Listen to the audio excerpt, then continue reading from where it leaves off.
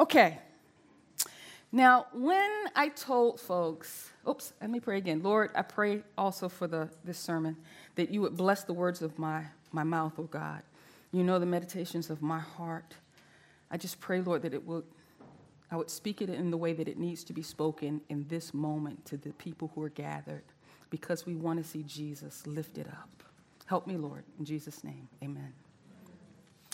So when I was talking with a couple of people about what my next sermon would be, and it said the means, I got asked a couple of questions, okay? So I want to clear up things from the beginning, okay? The first question I got was from one of my kids that said, "You talking about money?" And I was like, "No, I'm not talking about money." So anybody that was worried. And the other one was, am I talking about the traditional means of grace? And while the answer can be yes, I'm not going to approach it according to the traditions, Lutheran, Methodist, Reformed. While they inform my understanding, I wasn't raised in those contexts. And so I'm going to talk about it as I know it and as I understand it. Is that okay? All right. And we're going to get to things like the sacraments and prayer and fasting and just being the church. But we'll get to those more for me in terms of methods. But the means is something I want us to think about today. So I want to connect the dots on how things relate from what we learned previously in my first 2 weeks, but 3 sermons, and how we move it to the next phase. Okie dokie. All right. Sometimes I have jokes in my own head, and I have to think about whether or not I should tell them. It's like, no. All right. All right. So the messages we've received from God are from God, and about Mosaic and our unique ability to take our particular messages to the community and enhance them and what's happening within our house, okay? So in the past, we studied God is community. We talked about the depth of care and love and devotion that unites God, the parent, the Son, and the Spirit to be the one God. And then we talked about the fact that God created humanity in God's likeness, in that unity, and that God has called us to demonstrate in the same way that care, love, and devotion, that can unite us to be a powerful force in each other's lives and in the life of the world. John 4:24 says, God is a spirit, and those that worship him must worship him in spirit and in truth. Now, I was taught by one of a great biblical scholar. His name was Dr. Craig Keener, or is. He was over at Palmer at the time, and then he decided to leave us. But he wrote the NIV, the NIF, New Testament commentary. And some folks may have that one. So, and this man was very impressive, I got to tell you. He's the kind of guy that, he reads a book, and how you have the footnotes and you might look at them? He read the books that the footnotes mentioned, so he could fully understand. I kid you not. He could fully understand what the person was talking about, so he used the quote correctly, which amazed me. He was just a wealth of knowledge. So he says this, and I respect it. When we look at John 4:24, the focus is on the Spirit and on truth as a matter of prophecy, prophetic worship. He compared it to when the prophets came down playing horns and things, that this was this celebration of worship. All right, but always have a twist. So I want you to consider something. Not that I'm putting myself up there with Dr. Keener, but then I go, why not? Because he says, out of the mouths of babes, he'll have perfect truth, right? And I listen to kids, that's for sure. So how about looking at it from the perspective of who God is and who we are? The unity that is God is spirit. And those who worship God must have the same unity or spirit and be committed to truth. Does that make sense? That unity. So that moves us into the next thing. God created humanity to reflect God's image and likeness. Thus, humanity is to be united in the same depth of care, love, devotion. We discussed and asked you to consider defining death the last time we were here. And I defined it as separation. You remember? Okay. I explained that what death looks like. It's hiding, it's fear of being truly seen and known by God and by other people. It's blame, it's shame. And this fear of being known by the one who should truly know us, God. So instead of the fall, I call it the separation because I think it's more descriptive of what happened. We weren't standing on a hill and fell off. Yes, we were the highest order of creation, but we remained the highest order of creation. But we were separated from God who created us and separated from one another. And then God acted to sustain life because that separation is death. That separation is death. And then the body died years later. But separation in this world feels like it. Being isolated and truly alone feels in some ways like dying. Being misunderstood, not finding a community that knows you, that loves you, that'll support you, that'll pray for you. You're alone in your efforts, and you're trying to live this life that you think and you feel is the best choice for you and your family. You're trying to make decisions that give life and give support and give value, right? But when you're cut off from other people, can't do it because we were created to do it within the context of community, of one another. We need each other, and God has chosen to need us. And then we talked about the message of God's mission to humanity. He told us to be fruitful, multiply, and fill the earth. Reign as good overseers. I couldn't think of another word. I don't like that word, but I couldn't think of another word. Bring life, and don't deal in that which separates or leads to death. Now, some can say, humanity's already done that. Look at the buildings and the cities we've created. We have ships that fly in the air and ships that stay under the water, and it can stay there for months, right? We split the atom. Science is doing phenomenal things with I'm okay with STEM research, some people aren't, but science is doing incredible things, you know? And it's amazing to me. And yet, we choose to take our great inventions and innovations, just had an innovation thing here, and instead of bringing life, we do the things that deal in death. It wasn't the fullness of God's intent for us to build incredible cities and displace the animal kingdom. That wasn't God's intent. It wasn't intent for a raccoon to be in your trash. Hello? And that possum that scares the mess out of you, that wasn't his intention. It wasn't God's intention for us to take all our vehicles and weaponize them so that they instead of being vehicles that move us to community, they become vehicles that are used to separate us further. It was not God's intention to split that atom and make bombs that can destroy cities in a matter of seconds. All of them, in and of themselves, are valuable, but being used in negative ways. This is what it means to have the knowledge of good and evil.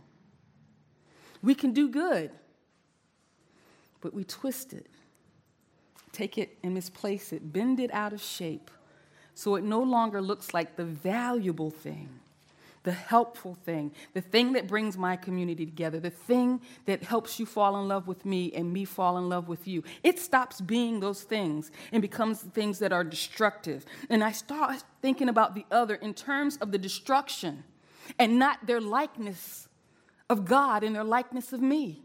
I no longer see their reflection in my eye, and I no longer see myself when I look at you or I look at them. They become other. They become thing. They become something that I want to push off and push away, that we have to defeat, and we sing victory songs over, not recognizing that it is what the songs can be also are lamentations and mourning because the human community has fallen apart. instead of being brought together. Yes, we may have had to fight, but we celebrate the day when we no longer have to.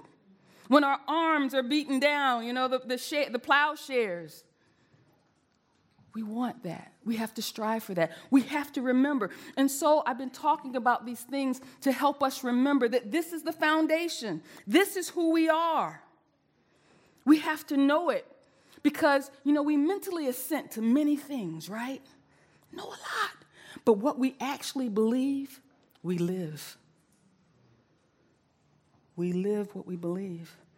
And so if we ever want to check ourselves, you can just check the activities we've been participating in, and the thoughts that we've been thinking. Do they bring life, or are we participating in death? Can we get out of that struggle? I don't know how to leave capitalism. Sometimes I don't want to. But when I see that it requires poverty, I want to get out. But what I can do is try to find ways to overcome and help people in the midst of that. So even in the midst of a death-dealing system, I can bring pockets of life because I celebrate the breaking in of God's kingdom in the earth. Amen? All right.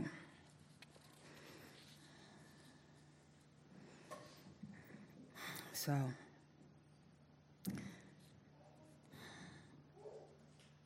we need to talk about the means. How can you and I more consistently live in a way that demonstrates our likeness of God? This is what I mean when I say means. What means do we have to be more consistent in demonstrating God's likeness? Or has God left us ever to struggle? What's your answer? Has God left us ever to struggle? You can say your answer. I think it's no. But when you give that answer, can you explain why? Think about it real quick.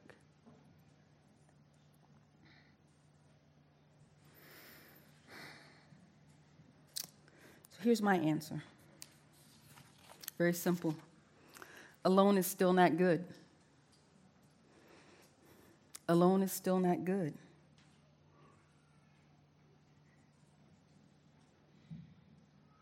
God walked with humanity in the cool of the day in the garden. That was in Genesis 3:8. God allows and intends to be with humanity and be involved in our decisions. God didn't intend to take over, but God wanted to be with us, to guide us, to talk with us, to communicate with us in the decisions we were making about the earth. He intended to be active, and he wanted to play a role. That's why in the separation, he asked, who told you you were naked? Who told you that? It wasn't me. So you allowed someone else to play me in your life.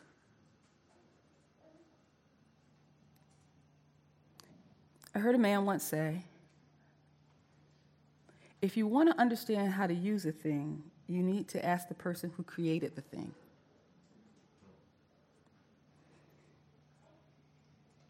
If we want to know how to make the most of our lives, we need to ask God, who said it wasn't good to be alone and kept us company in the garden. He created a woman. Yes, he did. But he also was there with them. Okay, moving slowly. We know that God sustained and gave us new life in the life, death, and burial and resurrection of Jesus. So let's look at Jesus. Let's look in the eyes of Jesus to find our ultimate answer. In John, the 1st chapter, verses 12 through 16, we have the words, "Yet to all who did receive him, to those who believed in his name, he gave the right or power to become the children of God. Children not born of natural descent or of human decision or husband's will, but born of God. Verse 14, and the Word became flesh and made his dwelling among us. And we have seen his glory, the glory of the one and only Son, who came from the Father, full of grace and truth. 15, John testified concerning him. He cried out, saying, this is the one I spoke about when I said, he who comes after me has surpassed me because he has been before me. Out of his fullness of his grace, we have received blessing upon blessing, or blessing after another.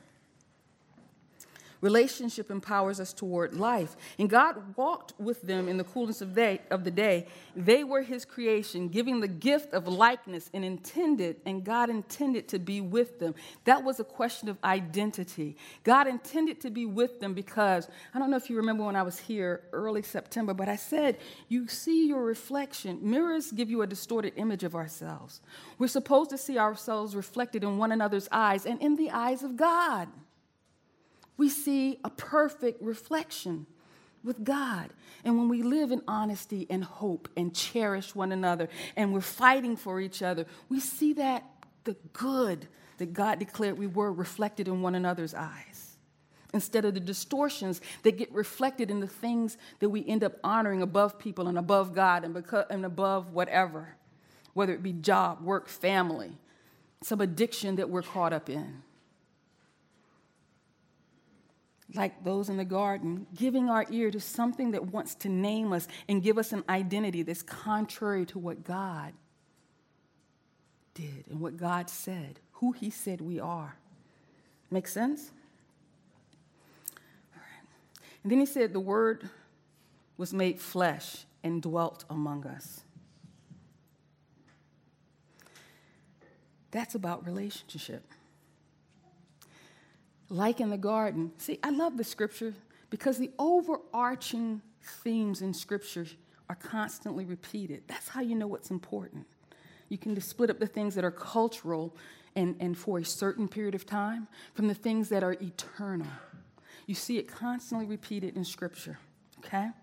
And so we see relationship, again, repeated in scripture. In this way, God was with them in the garden. And Jesus came to be with us in the earth. Repeated. This was important. He always intended to live with us, to walk through life with us, not be way up, exalted, so we can't really talk to him. We live in shame and can't tell him what's happening. I met with someone the other day and I said, listen, I talk regularly with God about my junk. The stuff that is embarrassing to me. I might even start with, Lord, this is embarrassing. I have to remind myself. He knows this, right? I'm like, this is embarrassing. I know you know this. And then I proceed to talk about it. And sometimes I talk to him about stuff I'm not ready to give up. But I have to keep the communication going. So one day I'll give it up. God's influence in my life. I'm welcoming him into those ugly places instead of running and saying, when I get it cleaned up, then I'll feel like you can use me more. There's no condemnation to me. Should I sin because there's no condemnation? No, but I better not run. We don't need to run. We run to him because it is okay to say, I still need Jesus. Sometimes I think as church folk, we think we're supposed to live in such a way that we give him up. And we're supposed to do it, and we're supposed to fight, and we are gritting down and bearing down with everything we have to let go of some things that God wants to release us from. Or we're dealing with stuff because the world tells us we need to deal with it, and God wants us to deal with something else right now that is the linchpin of a bunch of other things falling into place. And if we could get out of guilt, and if we could get out of shame, we'd learn the beauty of relationship with God, who doesn't shame and has no desire for us to feel guilty. He wants us to repent, to turn. You say, Lord, I'm turning. Oops, I'm turning back, Lord. All right, I'm turning again. It's okay. It's okay. As long as you keep getting up, as long as we keep trying, it's okay. Relationship.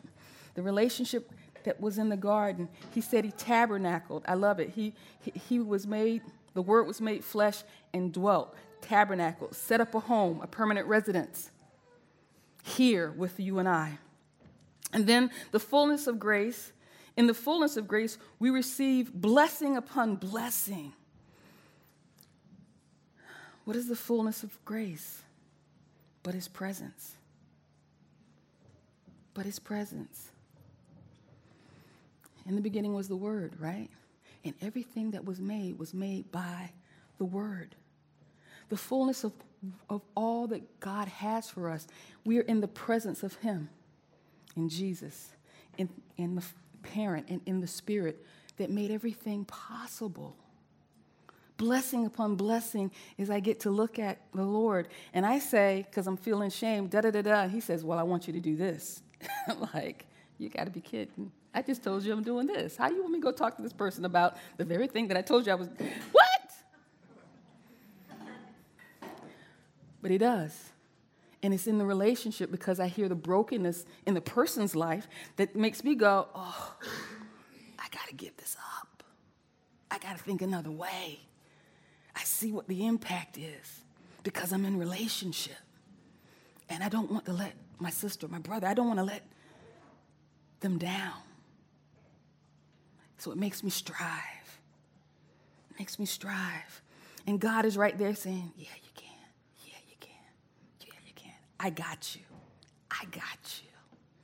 And you're not alone. We have a high priest who feels the illness, the infirmity. I'm a King James girl. Sometimes I can't let it go.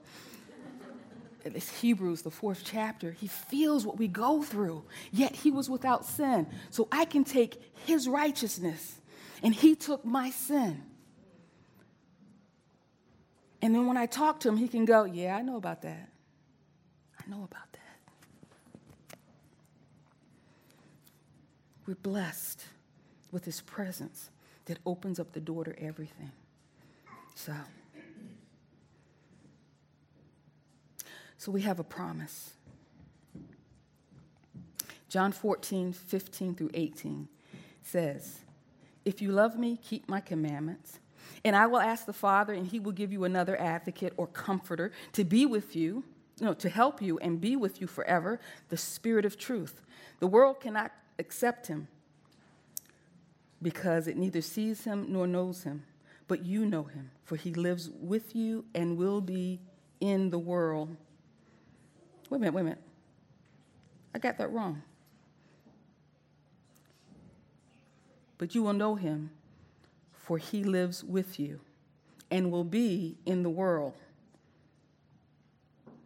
And will be. I don't know what that means. I'm sorry. Somebody look that up for me. For he lives with you and will be in you. That's what I was looking for.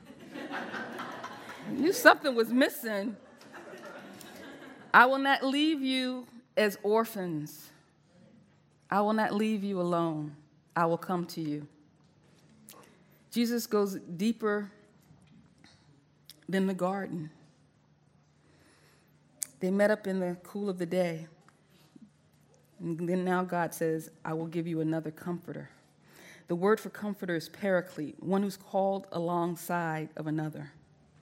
One who's called alongside of another. Does that sound like anything? Mm-hmm. Spouse? Well, yeah, that woman that got created. Sounds like that, doesn't it? This is not a sermon about women in ministry or women's place and all that stuff, but...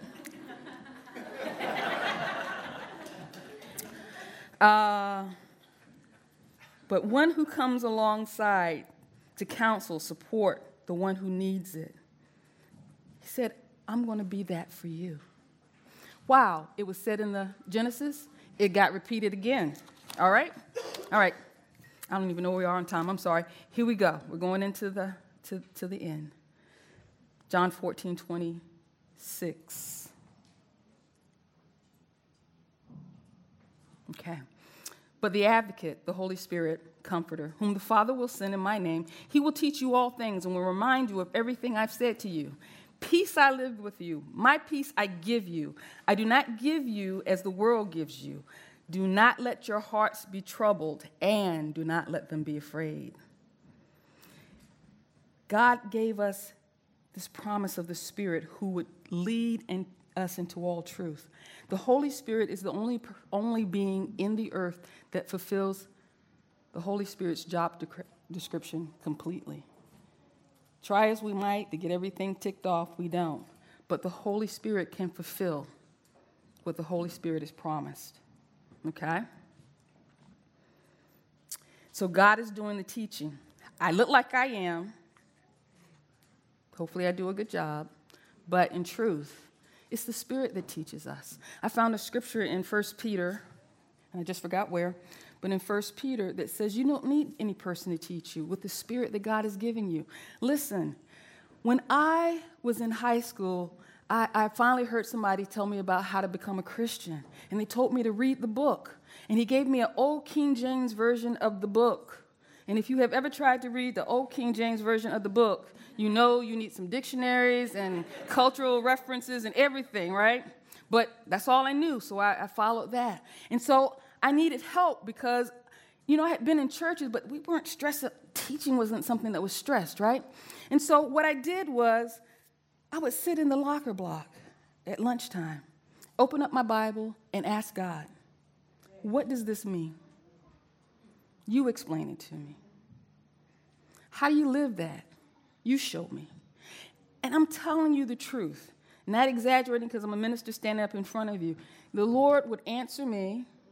I would sense it, or in some kind of way hear it, or the Lord would send somebody to start talking to me. And they had no idea that I had just asked God this question, and they start talking about this thing. Sometimes it entered in through science, sometimes it entered in through English, but it entered in and my question was answered. I want to tell you all that I had for years this question about light. And I share this for you to start asking God more and more questions. I had a question about light from the beginning, right? He said, let there be light. And I had some questions about that. And I asked God when I was a very young Christian, and I hadn't gotten the answer. So I was on the plane going to a women's conference with a girlfriend of mine, and we were talking about the things we asked God. I said, I'm still waiting for this answer, and I'm believing that God is going to answer me. So I went to a conference that had over 8,000 women in it, and the lady came out to speak, and she said, I know y'all are all excited about what the topic is, but God told me he wanted me to do something first. So can I get the mechanics to go to the light switches, because I'm going to need all the light switches off. My girlfriend and I looked at each other like, oh, gonna get good in here. And she started talking about light, and she answered. I literally told my girlfriend what the questions were. She answered every question and then did a demonstration with the lights in an 8,000 person theater. Don't tell me God won't hear you and answer us. I'm not special, but I am. You know what I'm saying, right? He'll answer us when we pose those questions. The Holy Spirit is given to us to lead us into all truth. All of it. God doesn't want to hide anything from us. But sometimes, like me, I was too young, in some cases, or immature to understand the answers. So it's taken time. And I tell you to this day that the Lord will answer questions I asked him years ago, and he will remind me of when I asked the question. God is good like that. God is good like that.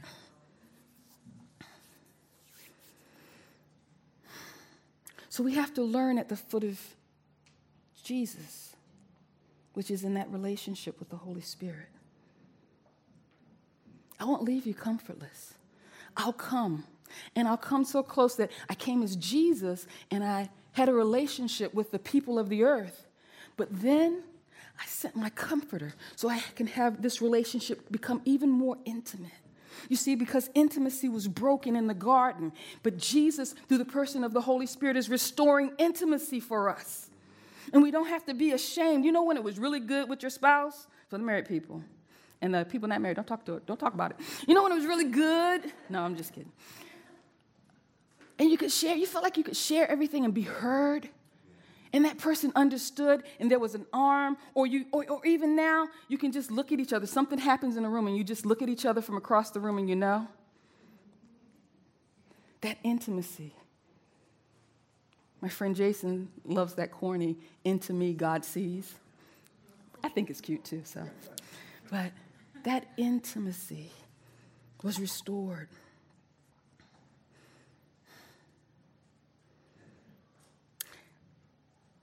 He said also in this scripture, do not let your hearts be troubled. Does that sound familiar? let's go back to the beginning of the 14th chapter. I want to share something that doesn't get shared too often in churches with this 14th chapter. The beginning of the 14th chapter is often called the funeral chapter, and it has nothing to do with funerals. Let me share. John 14, 1-3. Don't let your heart be troubled. You believe in God, believe also in me. In my Father's house are many rooms or many mansions. If it were not so, I would not have told you that I'm going there to prepare a place for you. And if I go and prepare a place for you, I will come back and take or receive you to be with me, that where you are, that you also may be where I am. I'm sorry, I read, but the King James keeps trying to come through. That's why I have to pause. Don't let your heart be troubled. At funerals, we often hear, and it's something that brings comfort. So I'm not going to say it's wrong. One of my teachers taught me this. But you always talk about how people have a mansion in heaven. I have a mansion in heaven, and I'm going to my mansion in heaven. But I started with the other scriptures because to understand what's happening in Scripture, you need to look at the full context of the chapter. And I wanted to start in the middle, and you can see in the middle, it's talking about the Spirit. And it's talking about their present and our present. It's not talking about in the rest of that chapter a mansion in the sky. In my Father's house are many mansions. In my Father's households, why? What happened? Jesus came in tabernacle, but then he said the Spirit was going to come and live in us. In my Father's house, in me and in you, and in you and in you. In my Father's house, I am a mansion because I am the temple of the Lord. In my Father's house, I dwell and have my being. In my Father's house, I have a whole family that sits before me and extends into the world. You and I are the household of God, and you are not just a room, but a mansion that hosts the Spirit of the living God in our Father's house. And if it wasn't so, I would have told you. I go to prepare a place. For, now that's a dative in Greek, right? And it can mean for, in, by, through. And people literally just have to decide which one it is. That's the truth. Okay? And so we decided for, because that sounds good.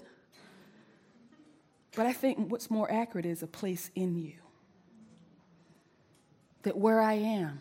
Because he often said, listen, y'all, to see me is to see the Father. If I dwell in you and you dwell in me, that's what that's referencing.